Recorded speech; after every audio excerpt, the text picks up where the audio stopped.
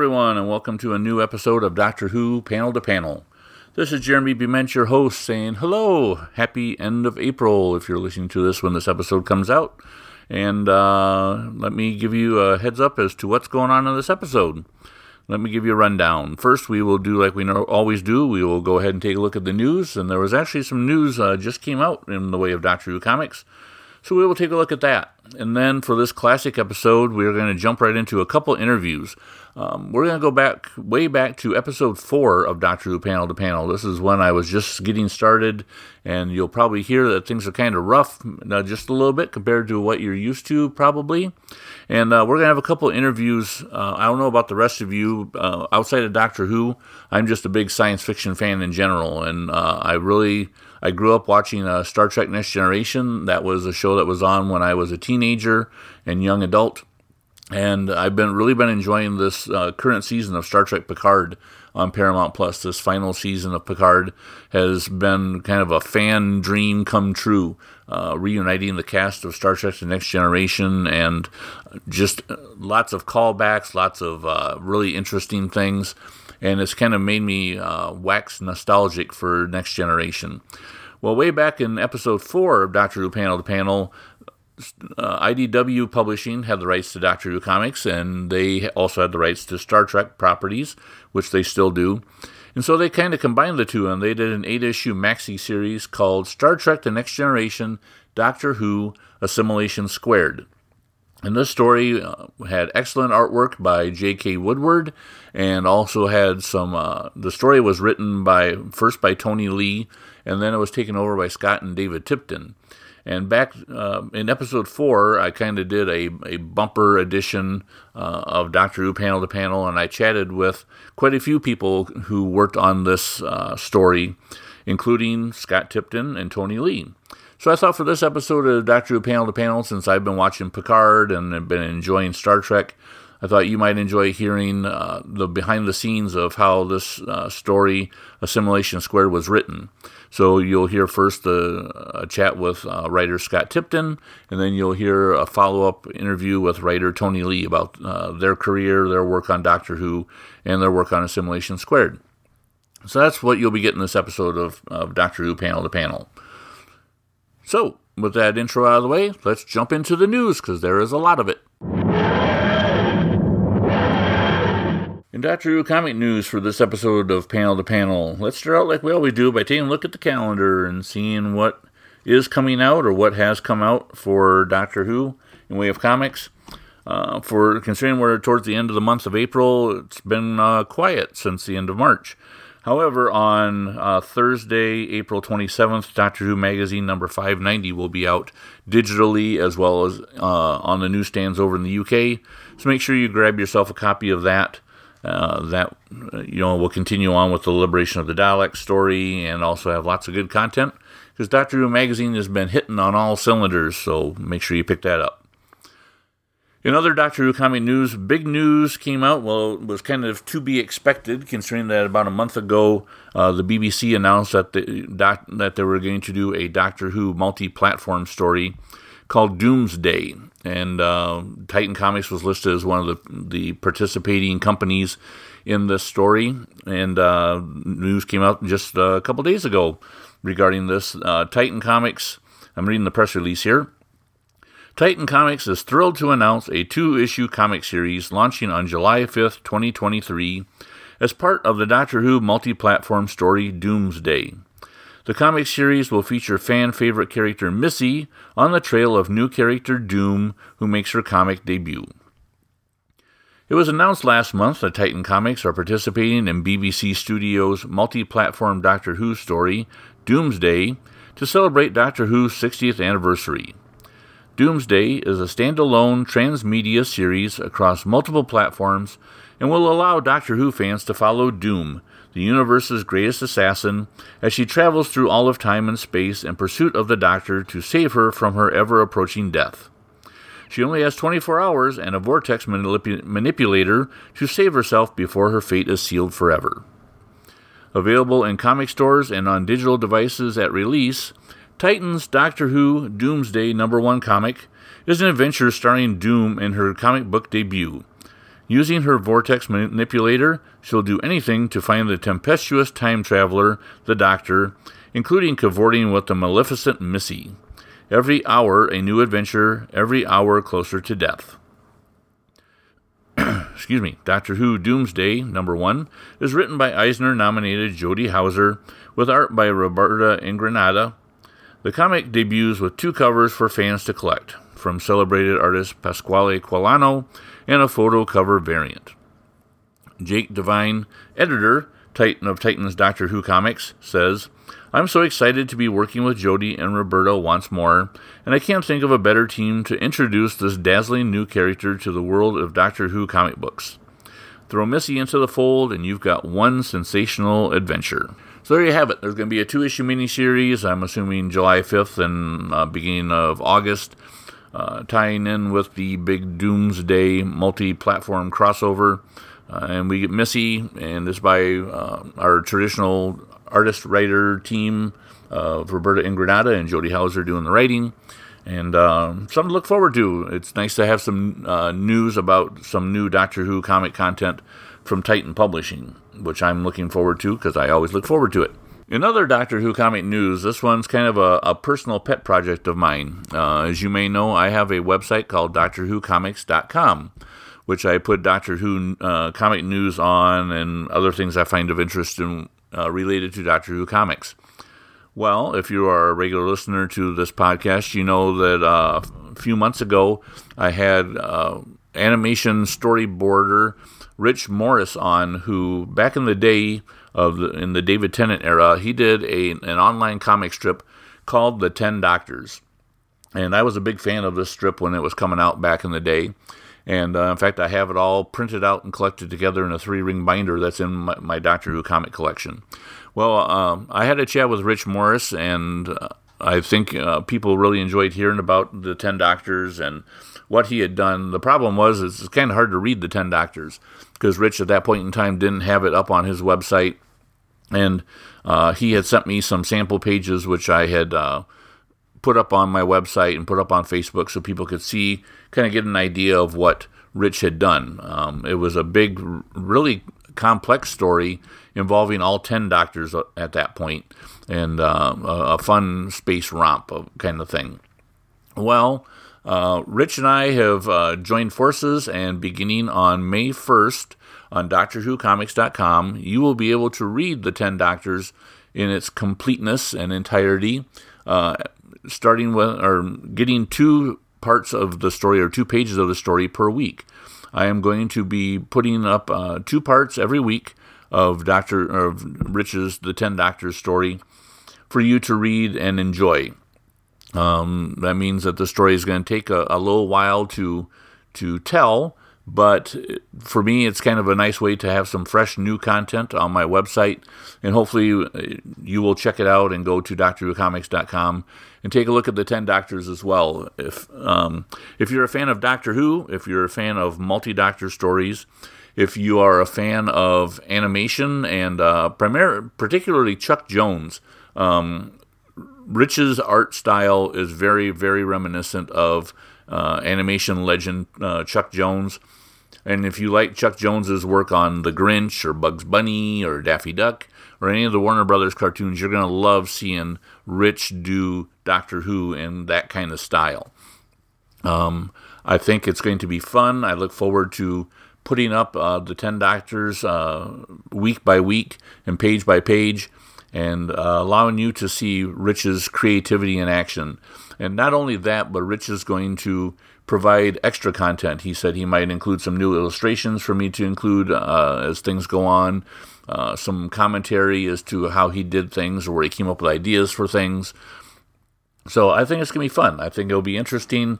It'll be nice to revisit some classic Doctors, classic companions, and I hope you are along for the ride because I think it's going to be a fun romp. So make sure you start checking out DoctorWhoComics.com. Make sure you bookmark my page so that twice a week you'll be able to stop by there and get a new part of the 10 Doctors.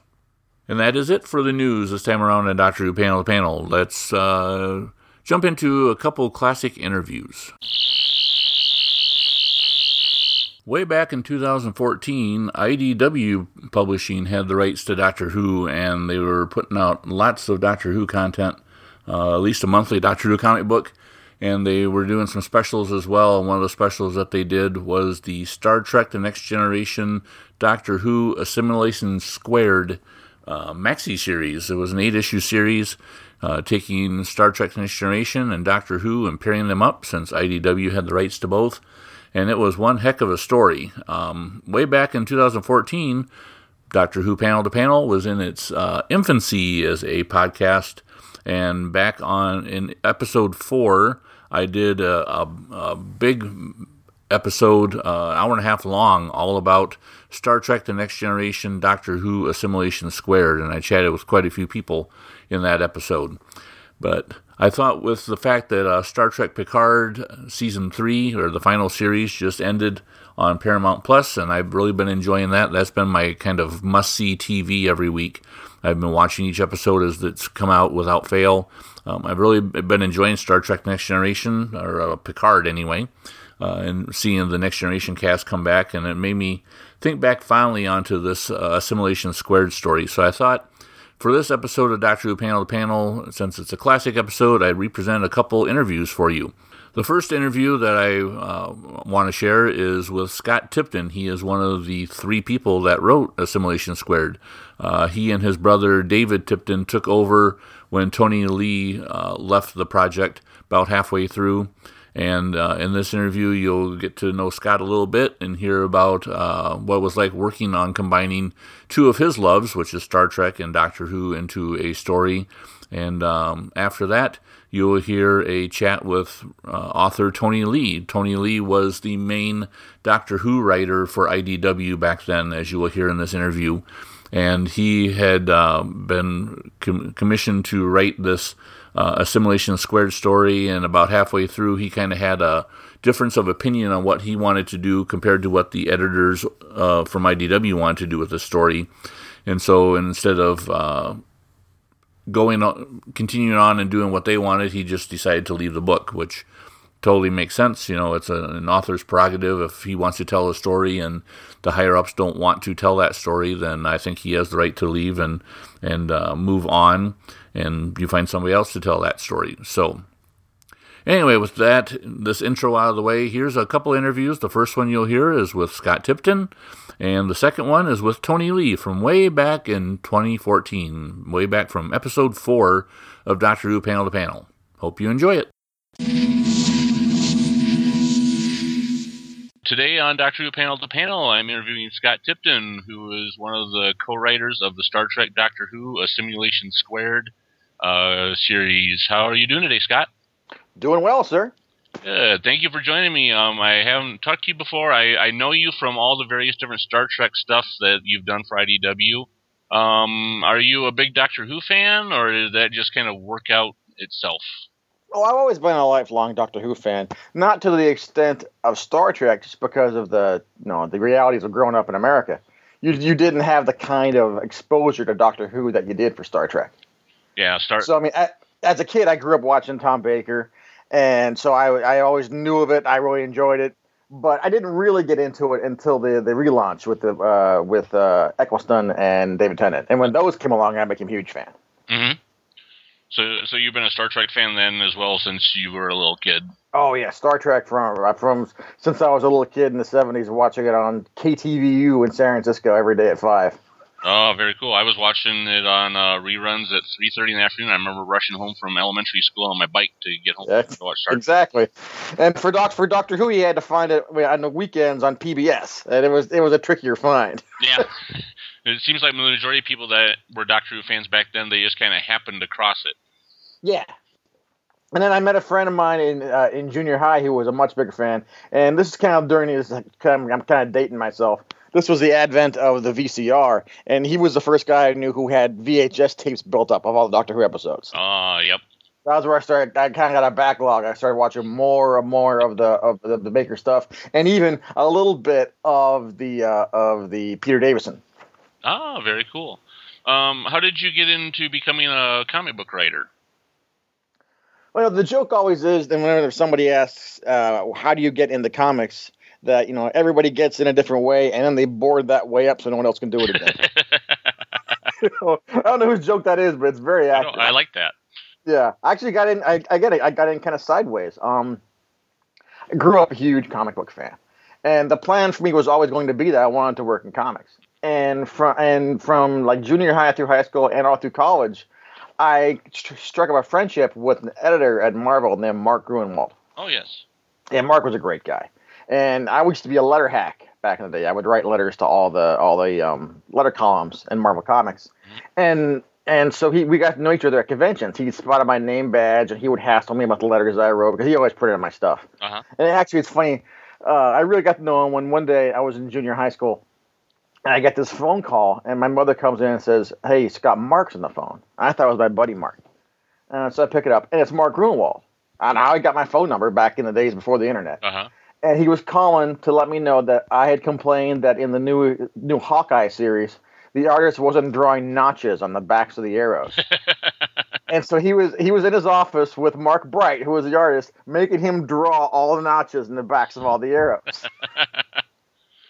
And so we got to know each other pretty well. I would see him every year at conventions, and we'd talk. And the plan was for me to move out to New York and apply for a job as his assistant after I graduated college. And the summer of my senior year of college, Mark passed away from a massive heart attack. Oh, yeah. And that kind of put the kibosh on me with comics. I still read and loved comics, but the idea of working in comics didn't really work for me. And I wound up going into advertising instead. Uh-huh. And I did that for years and years. And then just through this weird happenstance, a friend of mine who also worked at the same ad agency, Chris Ryle, he and I wound up running one of Kevin Smith's websites. We ran Movie Poop Shoot for like 2 years. Oh, really? I remember that website from back in the day. Yeah. And there was a point where Kevin wanted to make it a go as a real pop culture news website. And so Chris was the editor-in-chief. I was the news editor. And I would also write this weekly column on comics. And we did that for a while. And through that, Chris wound up getting the job as editor-in-chief of IDW. Mm-hmm.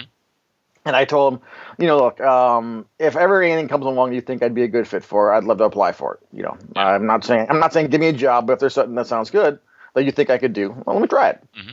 And I did a couple little horror anthologies for him. And then he got the Angel license. The IDW did. Yeah. And I said, I love Angel. Let me make a pitch for it. Uh-huh. So I pitched for one of the first Angel series, and Fox liked my pitch for a Spike graphic novel, and that kind of got me writing Spike and Angel for a while. And then IDW got the Star Trek license. And I was like, oh, dude, like just open the door crack. I'll get my way in there. Let me pitch my stuff to CBS, uh-huh. and that's all I'm asking. Yeah. And I started, as soon as I got the license, I pitched, and one of the first things I pitched for was a Klingons miniseries. And I got that through to CBS. CBS really liked it. And I've been working for CBS and IDW writing Star Trek pretty much ever since. Yeah. I know you've been doing quite a bit of Star Trek over the years. Yeah, I mean, it's a good relationship where, I mean, IDW likes what I do, CBS likes what I do, the numbers are good in the sales, and I'm always happy to be writing Star Trek. Mm-hmm. I have no problem with that. Yeah, there's definitely worse gigs out there than writing Star Trek comics. Oh, absolutely. I mean, and then it also came up that because I've been doing Star Trek for so long, and that relationship was good, when the possibility of the Star Trek Doctor Who crossover came along, that my name came up in the mix from CBS and from IDW. And so then when they come to me and they said, do you have any ideas for Star Trek Doctor Who? I said, oh yeah, I have some ideas. No problem. Yeah, it was a nice segue. I was going to lead into was asking how the whole Star Trek Doctor Who came about. Was it just the CBS and the BBC wanting to do something with the both properties together, or was it IDW? It was a nice confluence of events where IDW held both licenses and was doing well with both licenses. And the year previously, I think it was, IDW had done a Star Trek Legion of Superheroes crossover with DC Comics. Uh-huh. And that had done pretty well. And then, so I think IDW was just thinking, well, what else do we have that we can do that would be a appropriate crossover with Star Trek? Because IDW they're very big on taking their properties and cross-pollinating them in ways that make sense. Yeah. I mean, if you remember a few years before that, they had done their Infestation series, where it was like all their properties versus zombies. Yep, I remember that. And that was one where they came to us and said, "Do you think you can do Star Trek versus zombies?" And we were like, I was like, well, we can do a zombie story that would fit in a Star Trek story. Mm-hmm. And so that kind of became the challenge for us, is to make Star Trek fit in that world while staying true to Star Trek. Yeah. And so, our take on that, CBS liked that, so that's why that got in the mix.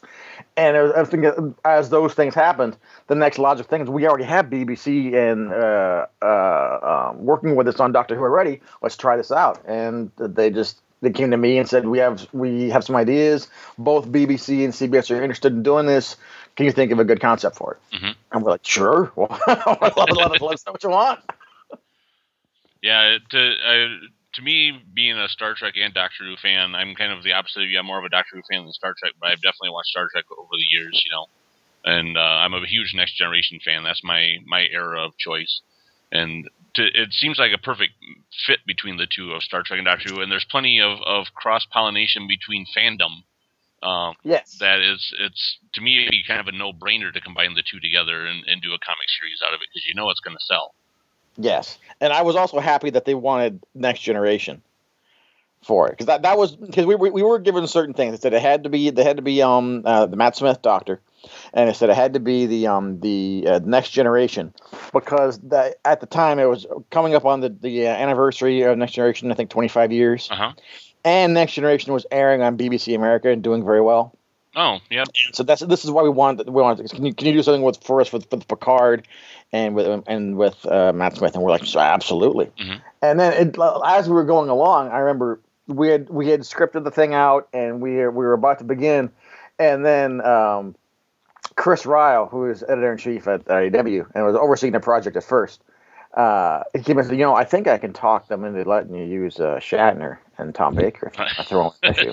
I think we can make room for that. If you can make that. Actually, at first we were told no other backstory. That's all you get. But I think I can talk him into that. Well, I think we'll take it. Yeah, they just say, "Oh yeah, twist my arm, why don't you?" Yeah, no, I don't want Shatner in my book. Absolutely. Yeah, that's one of the nice, enjoyable kind of surprise parts for me out of the story, was having that nice flashback with the change in art style, and having Shatner and Tom Baker.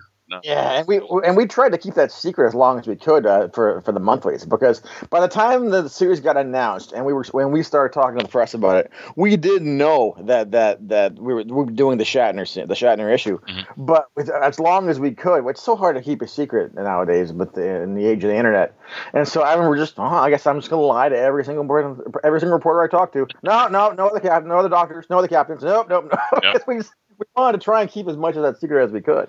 And I thought the Sharp Brothers did a great job, because the art and the whole series, I'm a huge fan of J.K. Woodward. And I think he did an amazing job in that series. Yes, he did. But I think it was smart to kind of break that style for the Shatner sequence, because it is so jarring a change. And yeah, it's such a to go from Woodward's more painterly, illustrative style to something that does seem a bit more retro for the Shatner sequence. I think it's great. Yeah, exactly.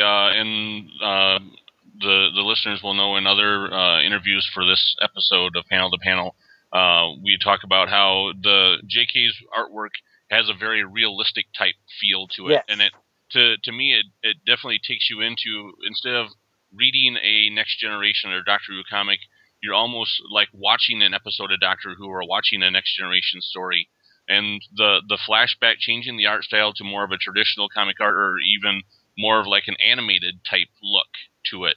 It gives you that retro feel to it, and takes you into kind of a different mindset for the classic stuff. Yeah, I thought it was great. I thought it was a really good choice, and the Sharp Brothers did a great job with it. Yes, they sure did. How did the storyline come about? That was, and they didn't give us any sort of like rules as to what we could or could not do. It basically just it was my brother and I sitting down as we first wrote the pitch for this, thinking, okay, what will be the best? And we knew it had to be two villains, one from each one, because that's the only way. Because this is the tricky part with this, is you were serving two masters. We have to make CBS happy, and we have to make the BBC happy. Yep. So we looked at both of the rogues galleries for both properties, and the Borg and the Cybermen just seemed like the best fit. You know, they're very similar, so teaming them up would seem like the most logical and fun choice. And then, you know, not to spoil it for anyone, but the book's been out for a couple years now.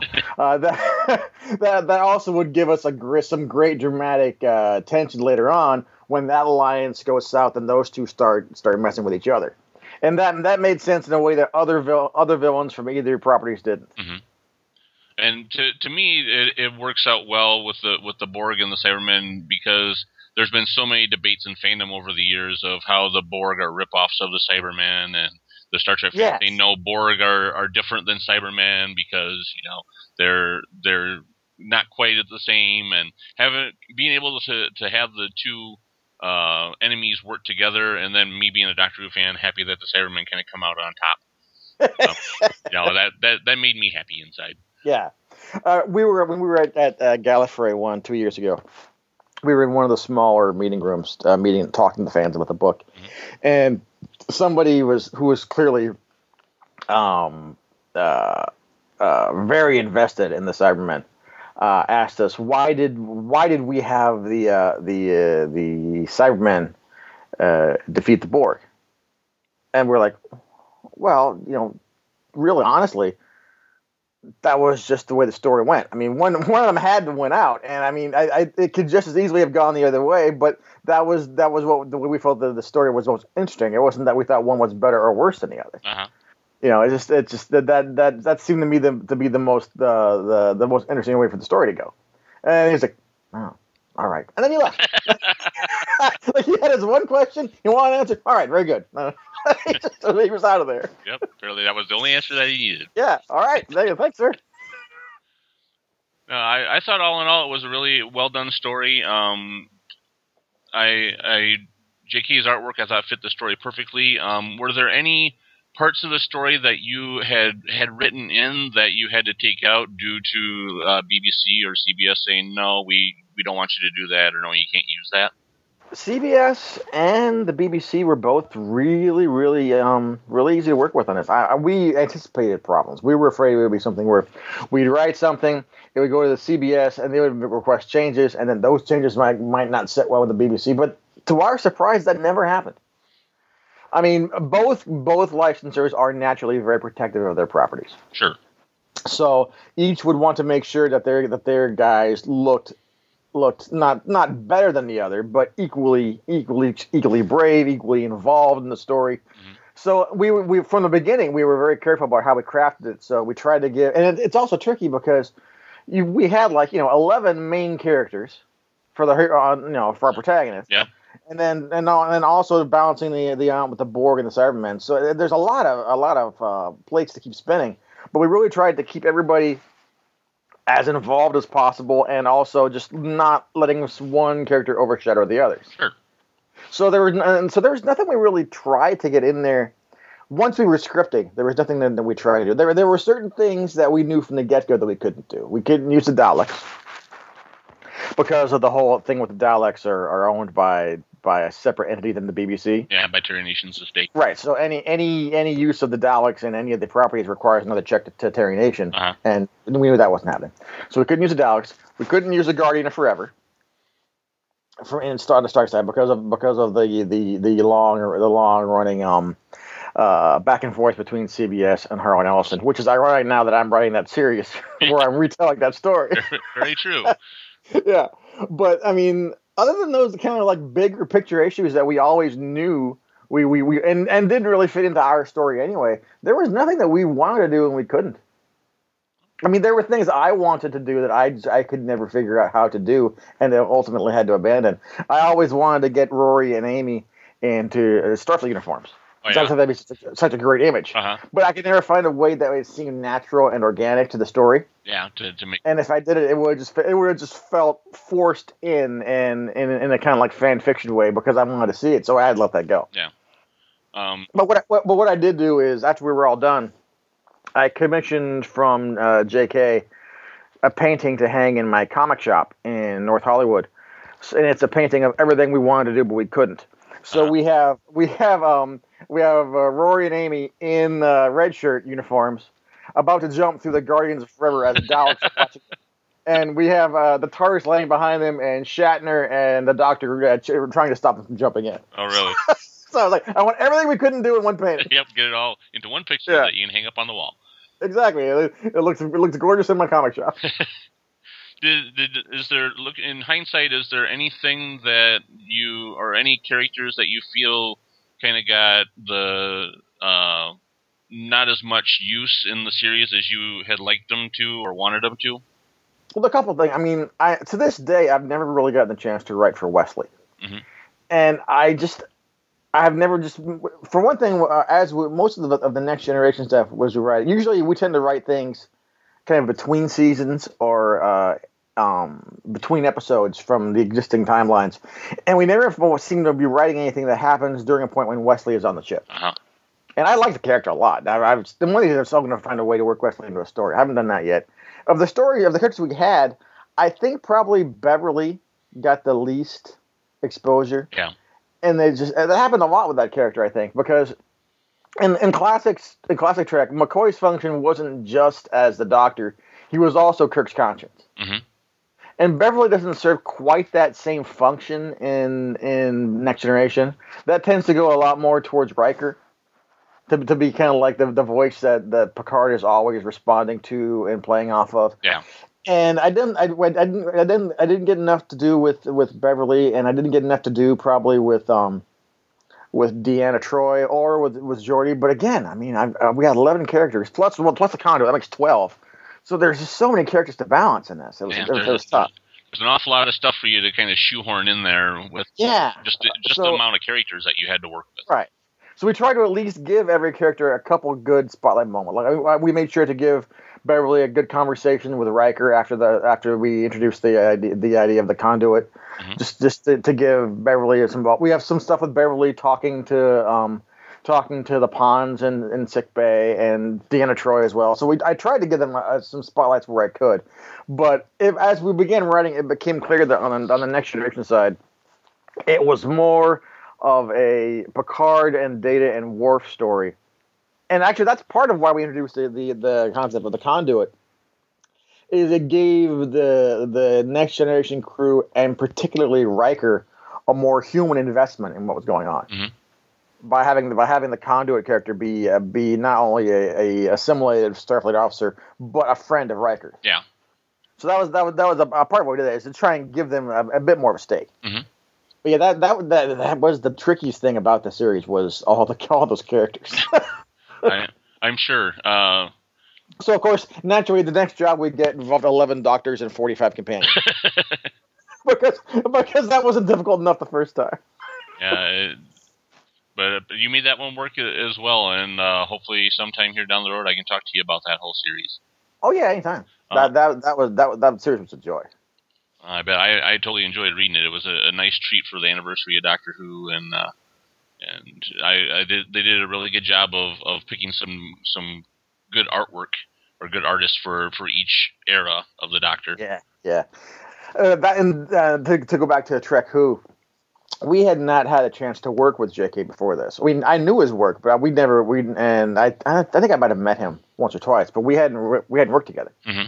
And so I didn't. You always try and write your series to accentuate the style of your artist, and so that was easy enough because I'd read his work on Fallen Angel, so I knew that we want to go big with this. We want to go big in landscapes, give him room to work.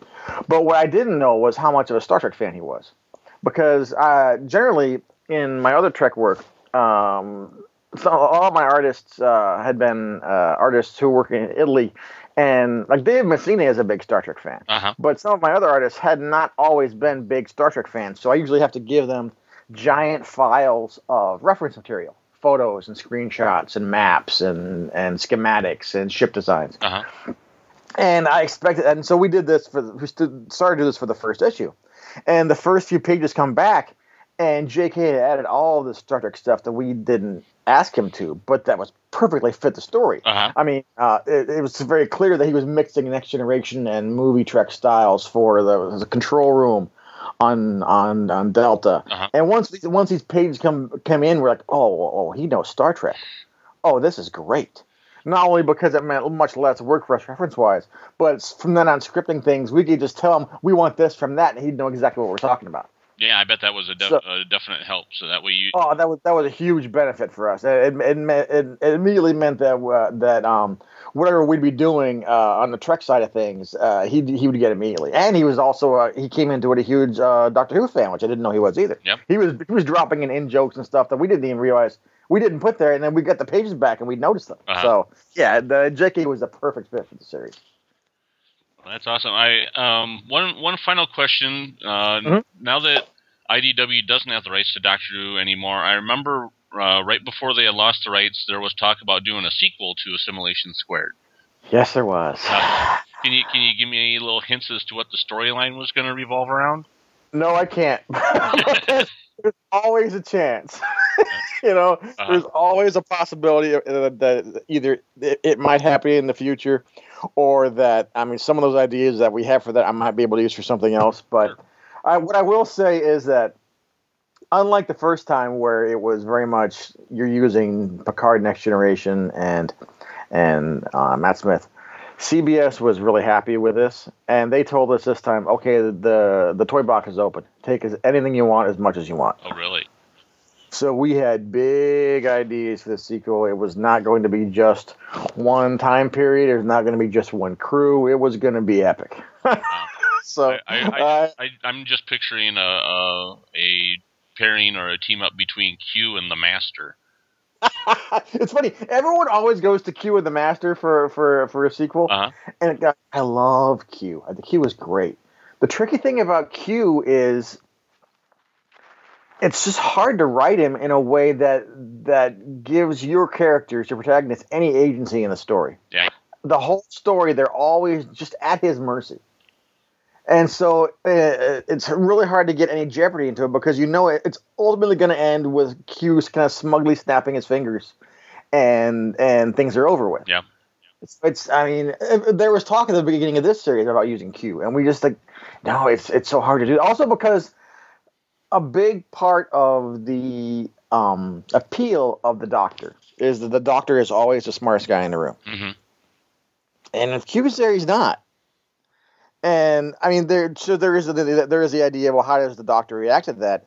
And that might be fun for a scene, but that'd be tough to extend for 8 issues. Yeah, very, very true. Yeah. But the Master probably would have shown up if there was a sequel. I will say that. Well, hopefully, maybe sometime down the road, IDW and Titan can work out a crossover of some sort. It's a big world. Anything's possible. Well, sir, thank you very much for joining me today to talk about this crossover, and I look forward to your upcoming City on the Edge of Forever adaptation. Thanks. And anybody who wants to check out what I'm doing can always follow me on Facebook at either my name Scott Tipton or at Blast Off Comics on Facebook, which is the name of my comic book shop. And City on Edge Forever starts in June, so check it out. Yeah, looking good. Awesome JK artwork as well. Yes. Yeah, he's doing great, amazing stuff on this. Awesome. Something to look forward to. Well, thank you very much, sir, and have a good day. My pleasure. Exterminate! Tony Lee. First of all, let me thank you for joining me on Doctor Who Panel to Panel to talk about Star Trek Next Generation / Doctor Who Assimilation Squared. No, pleasure to be here. I was just wondering, how did you come to get onto the project? Well, the project had already been... the project was already quite far down the line by the time I turned up. Scott and David Tipton had been talking about doing something like this for a long time with Chris Ryle. I think either Scott or David Tipton, I think they're childhood friends and they've known each other a long time. And over the years, they've always been talking about doing something like this. Mm-hmm. And the BBC had never really been that comfortable about doing it. The BBC had been very sort of cautious over doing such a crossover. Sure. And then at some point, the rumor that I've heard is that basically somebody went straight to Moffat, and Moffat said, "That sounds great. Why not try it?" Uh-huh. But who knows? It could be someone at BBC Worldwide. But somebody somewhere said, "Let's go for it." And because Scott and David had been working on this before this point, they had the story, and they'd worked it all out. They knew it was an 8-parter. It was already done, and by the time I got brought on board, the pitch was already with them. and the script was already about to be written. The reason I got brought on more than anything else is because I was pretty much the longest serving Doctor Who writer at IDW at that time. I'd just done the 12-part 11th Doctor run, and they wanted somebody who had the 11th Doctor's voice, because they didn't feel that Scott and David had it. They didn't feel that Scott and David Tipton just quite had the franticness and the insanity that the 11th Doctor had. I gotcha. I kind of, as I came off the ongoing, I pretty much walked straight onto the crossover. Okay. That's kind of what I was wondering, is if the BBC wanted you to do the voice of the Doctor just because you were somebody that was tried and true, you had the voice of Matt Smith now. No. It was purely Chris Weil at IDW who decided it. He was the one who emailed me. Oh, okay. That's cool. So, what happened? I'm guessing that your schedule just got busy after the 4th issue, or? No, I left the book. Oh, did you? Yes. To be perfectly honest, there's nothing bad about it. The problem was you had 3 writers, you had 2 licensors, each person had about a dozen people in there making decisions. There was just so many cooks in that kitchen, and the kitchen wasn't that big enough. Oh, and to be perfectly honest, Scott and David had been there from the start, and it just made sense. By the time we got to the 4th issue was scripted, they had already worked out what was going to happen with the rest of the book. Mm-hmm. And after that point, we sat down, we had a discussion. I had a discussion with Denton Tipton, the editor of the Doctor Who crossover, and my editor of the series. And I just said, look, there's too many people bouncing around, because they would write the script, it would come to me, I would then make changes to the script, I would add in scenes, I would reduce scenes, I'd extend scenes, I'd change the dialogue, it'd go back to Denton. Denton would then send it back to them. They would then look at what I've done, and they would change or tweak or accept or whatever. It would then come back. By that point, we've done 4 or 5 bounces backwards and forwards before the licensors have even seen it. And by removing me from the process, I felt that it would actually streamline it a lot more. And at this point as well, J.K. Woodward had gone from having months to do an issue down to literally a couple of weeks. Mm-hmm. So anything that would reduce that pre-drawing time, so that J.K. would have another week to work on, it just made more sense. Yeah. And at the time, I was starting to work out ideas for a few other things, and it just seemed like a good idea, because I wasn't as happy as I could have been with the job, because there were things that I wanted to put in that didn't go in because of time and constraints and things like that. Mm-hmm. I felt that it was a lot easier just to sort of back away rather than getting to around issue 6 or 7 and getting really, really annoyed about things. And as it was, about a year later, we all met up at Gallifrey 1 and went over it, and we were fine about it. And they'd been having the same suggestions at the same time as I had as well. So That's awesome. So it all worked out well in the end. yes. I personally, I really enjoyed the story. I thought, it was had a nice fast pace to it. It was a good fan type story, but at the same time, it had a good plausible plot to it. I was happy that the Cybermen kind of overpowered the Borg, and they kind of stood out as the chief evil in the book. Yeah, the thing is, you're never supposed to speak ill of the hand that feeds you, but there were points of the story that I wasn't happy about. Mm-hmm. I felt we could have done more in those 8 issues. Yeah. Then we came from 2 different worlds. Scott and David do a much more decompressed style of storytelling, whereas I'm very much straight into it. One of the tipping points was a scene, I think in issue 3, where the Doctor first meets Guinan. And the original script, I think something like about 6 pages were spent with the Doctor and Guinan in their discussion, and I brought it down to 2. Mm-hmm. Then we sort of moved it back up, and a lot of the times I'd be taking scenes and reducing them by half, and then there'd be like a middle ground. So I felt that much more could have happened, and I felt, personally, and I've said this publicly as well, I felt more could have been done with Rory and Amy, because I did feel that Rory and Amy were kind of put to the side. And I feel that this was mainly, though, because Scott and David came from a Star Trek background. So the Star Trek characters seemed to be more important. Mm-hmm. I've written this entire subplot, which didn't go in, which possibly might have been for the best, where you've got Rory did nothing, pretty much, the entire series, which annoyed me, because Rory's a nurse. Mm-hmm.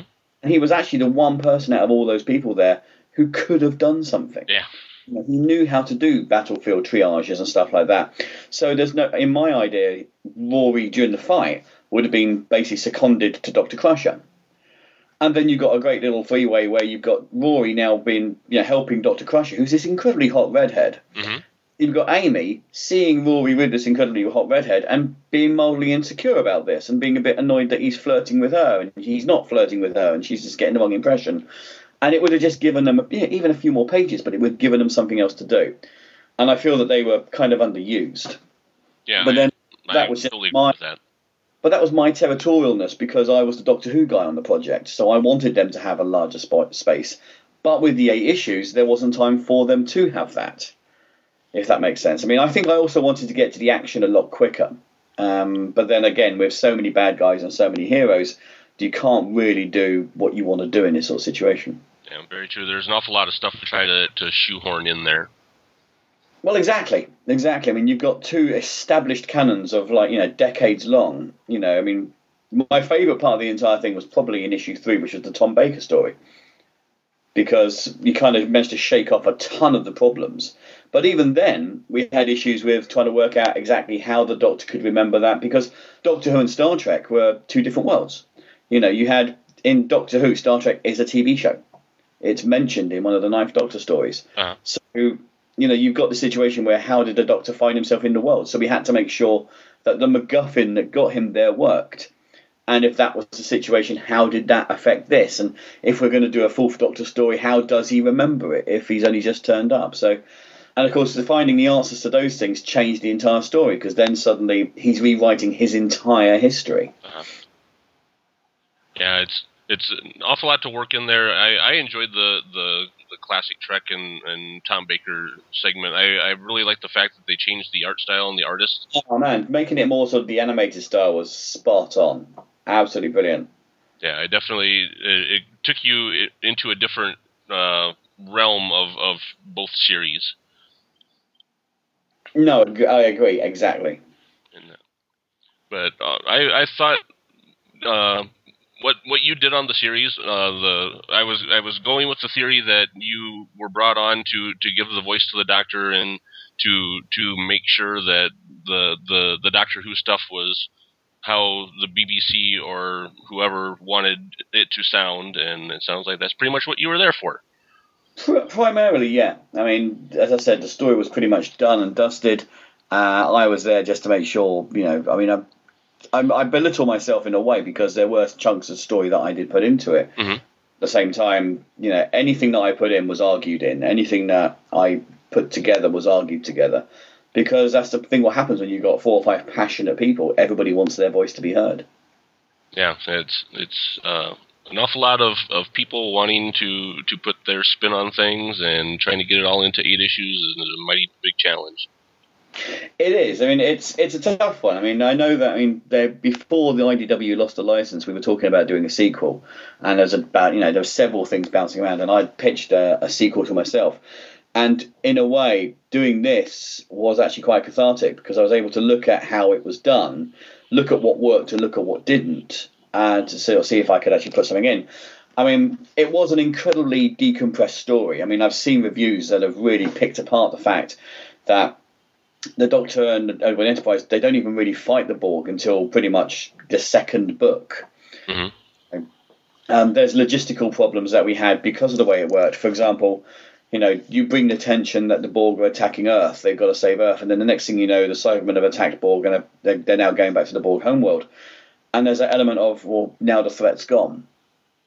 But we had to do that to keep it moving, to keep the story going, to move to the time travel section. Yeah. There were other parts we wanted to do that the BBC wouldn't allow, but to be perfectly honest, my job was a very small job in this, which is why when I left, it was quite easy for me to walk out. If David and Scott had decided that they didn't want to do it after 4 issues, it would have been a totally different story, because it was their voice more than anything else that was in those first 4 issues. Mm-hmm.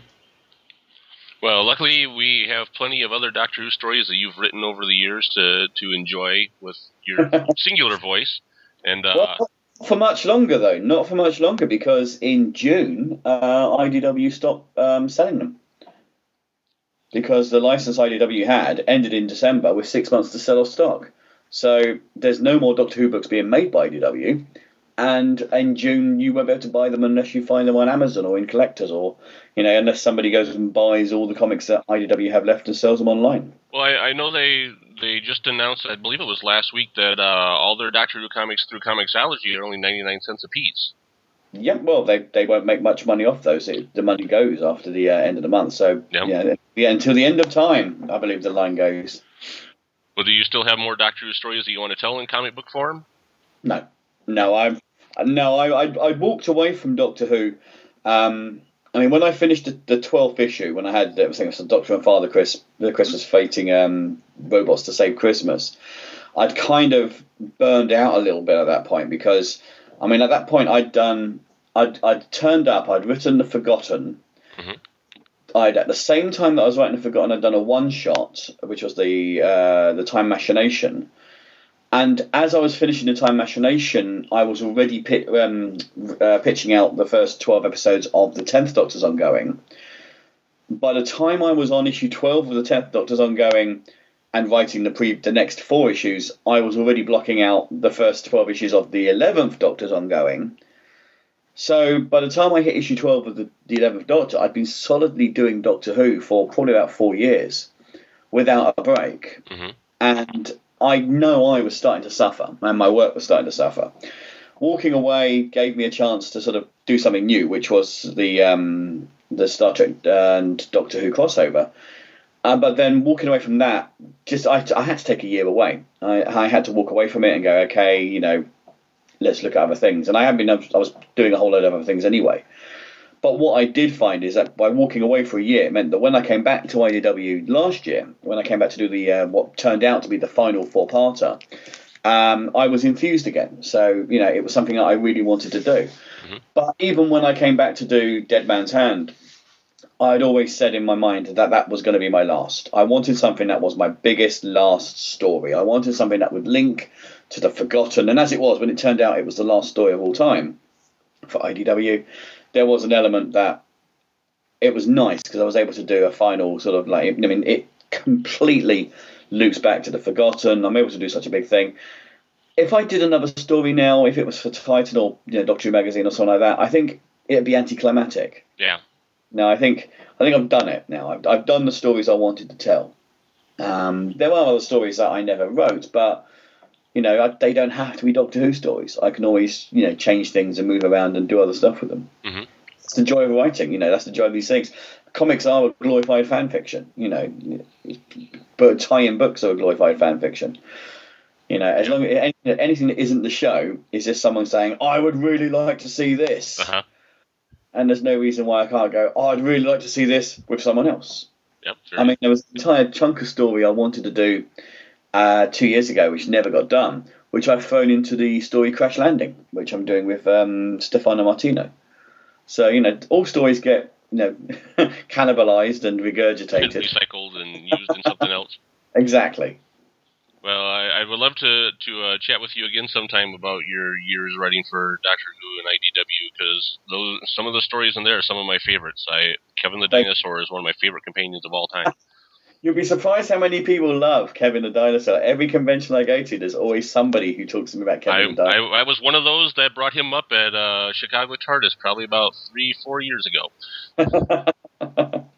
Kevin was actually, in fairness, Kevin the Dinosaur was actually Gary Russell's fault, because Gary Russell was the script editor of Doctor Who at the time, and I'd contacted him and said, look, I want to do something different. And we'd already gone with 2 companions that were part of the TV show. And I said, look, the biggest companion that I know in comics is Frobisher. Let's do something like that. And he said, you won't get away with it. And I said, well, let me at least do 2 episodes with Kevin as a companion. And he went, yeah, go for it. So it was all his fault. And then when it became such a success, he just kept looking at me going, how have you done this? I've yet to see someone cosplay Kevin the Dinosaur, though. I'm still waiting for that one. That could be a challenge. I've had Emily Winter and Matthew Finnegan turn up, which was absolutely incredible. But I've never had a cybernetic 20-foot high talking dinosaur, which I'm very disappointed with. Well, maybe somebody that listens to this podcast might get a whim and creativity, and you'll see one here in the not too distant future. Well, hopefully. I mean, the next time I'm in America is Long Island Hoon in November. So, so yeah, clock's ticking, guys. Get it sorted. There we go. The challenge has been put out. The gauntlet has been tossed down. Well, Tony, I appreciate you joining me for talking about the Star Trek Doctor Who crossover, and I hope to talk to you again sometime down the road. Do you have any upcoming projects you want to plug? I've got my Heroes and Heroines Joan of Arc story comes out next month. I've got a couple of Reluctant Reader novels in the UK coming out. I've got a project that I believe is being announced at WonderCon, but I can't talk about it at the moment. And I've just got some screenplay stuff that I'm doing at the moment. The only thing I'm really pushing is Crash Landing, which is the project I'm doing with Stefano Martino, who was also one of the artists for Doctor Who in The Forgotten. Mm-hmm. And that's basically, the easiest way to explain it is it's Flash Gordon meets Dracula by way of Stargate. That's an interesting combination. Vampires with jetpacks. What can you say? Awesome. Something for me to look forward to. Well, thank you very much, and we will talk to you soon. Pleasure, Jeremy. Thanks a lot. I hope you enjoyed those classic interviews with Scott Tipton and Tony Lee, jumping way back to 2014. Wow, almost a decade ago, back when I started this podcast. I remember back when IDW was putting out Doctor Who comics. I was running a comic shop in Des Moines, Iowa, and I was always looking forward to seeing a Tony Lee Doctor Who comic because he had some really great comic stories and great ideas, and artwork by Matthew Dow Smith, who, if you look at Matthew's artwork from then to now, it's really changed for the better, and he has grown as an artist. And I've talked to him on this podcast several times about his artwork, and you can check those out as well. But you can also check out, if you go back into the archives, go to archive.org and do a search for Jeremy Bement or Doctor Who Panel to Panel. You can also listen to my interview with J.K. Woodward, who was the main artist on Assimilation Squared, whose painted artwork just brought this whole book to life, which you heard us talk about in these classic interviews. So if you have never read Assimilation Squared, go on eBay. You can find the issues relatively cheap. The collected editions cost a little bit more, but the comics themselves you can find fairly inexpensively, and they're a very good read, so I highly recommend them. Thank you very much for listening to this episode of Doctor Who Panel to Panel. I want to once again mention that starting on Monday, May 1st, the first installment of The 10 Doctors by creator Richard Morris will be showing up on DoctorWhoComics.com. We will be putting out a page of artwork every Monday and a second page every Thursday.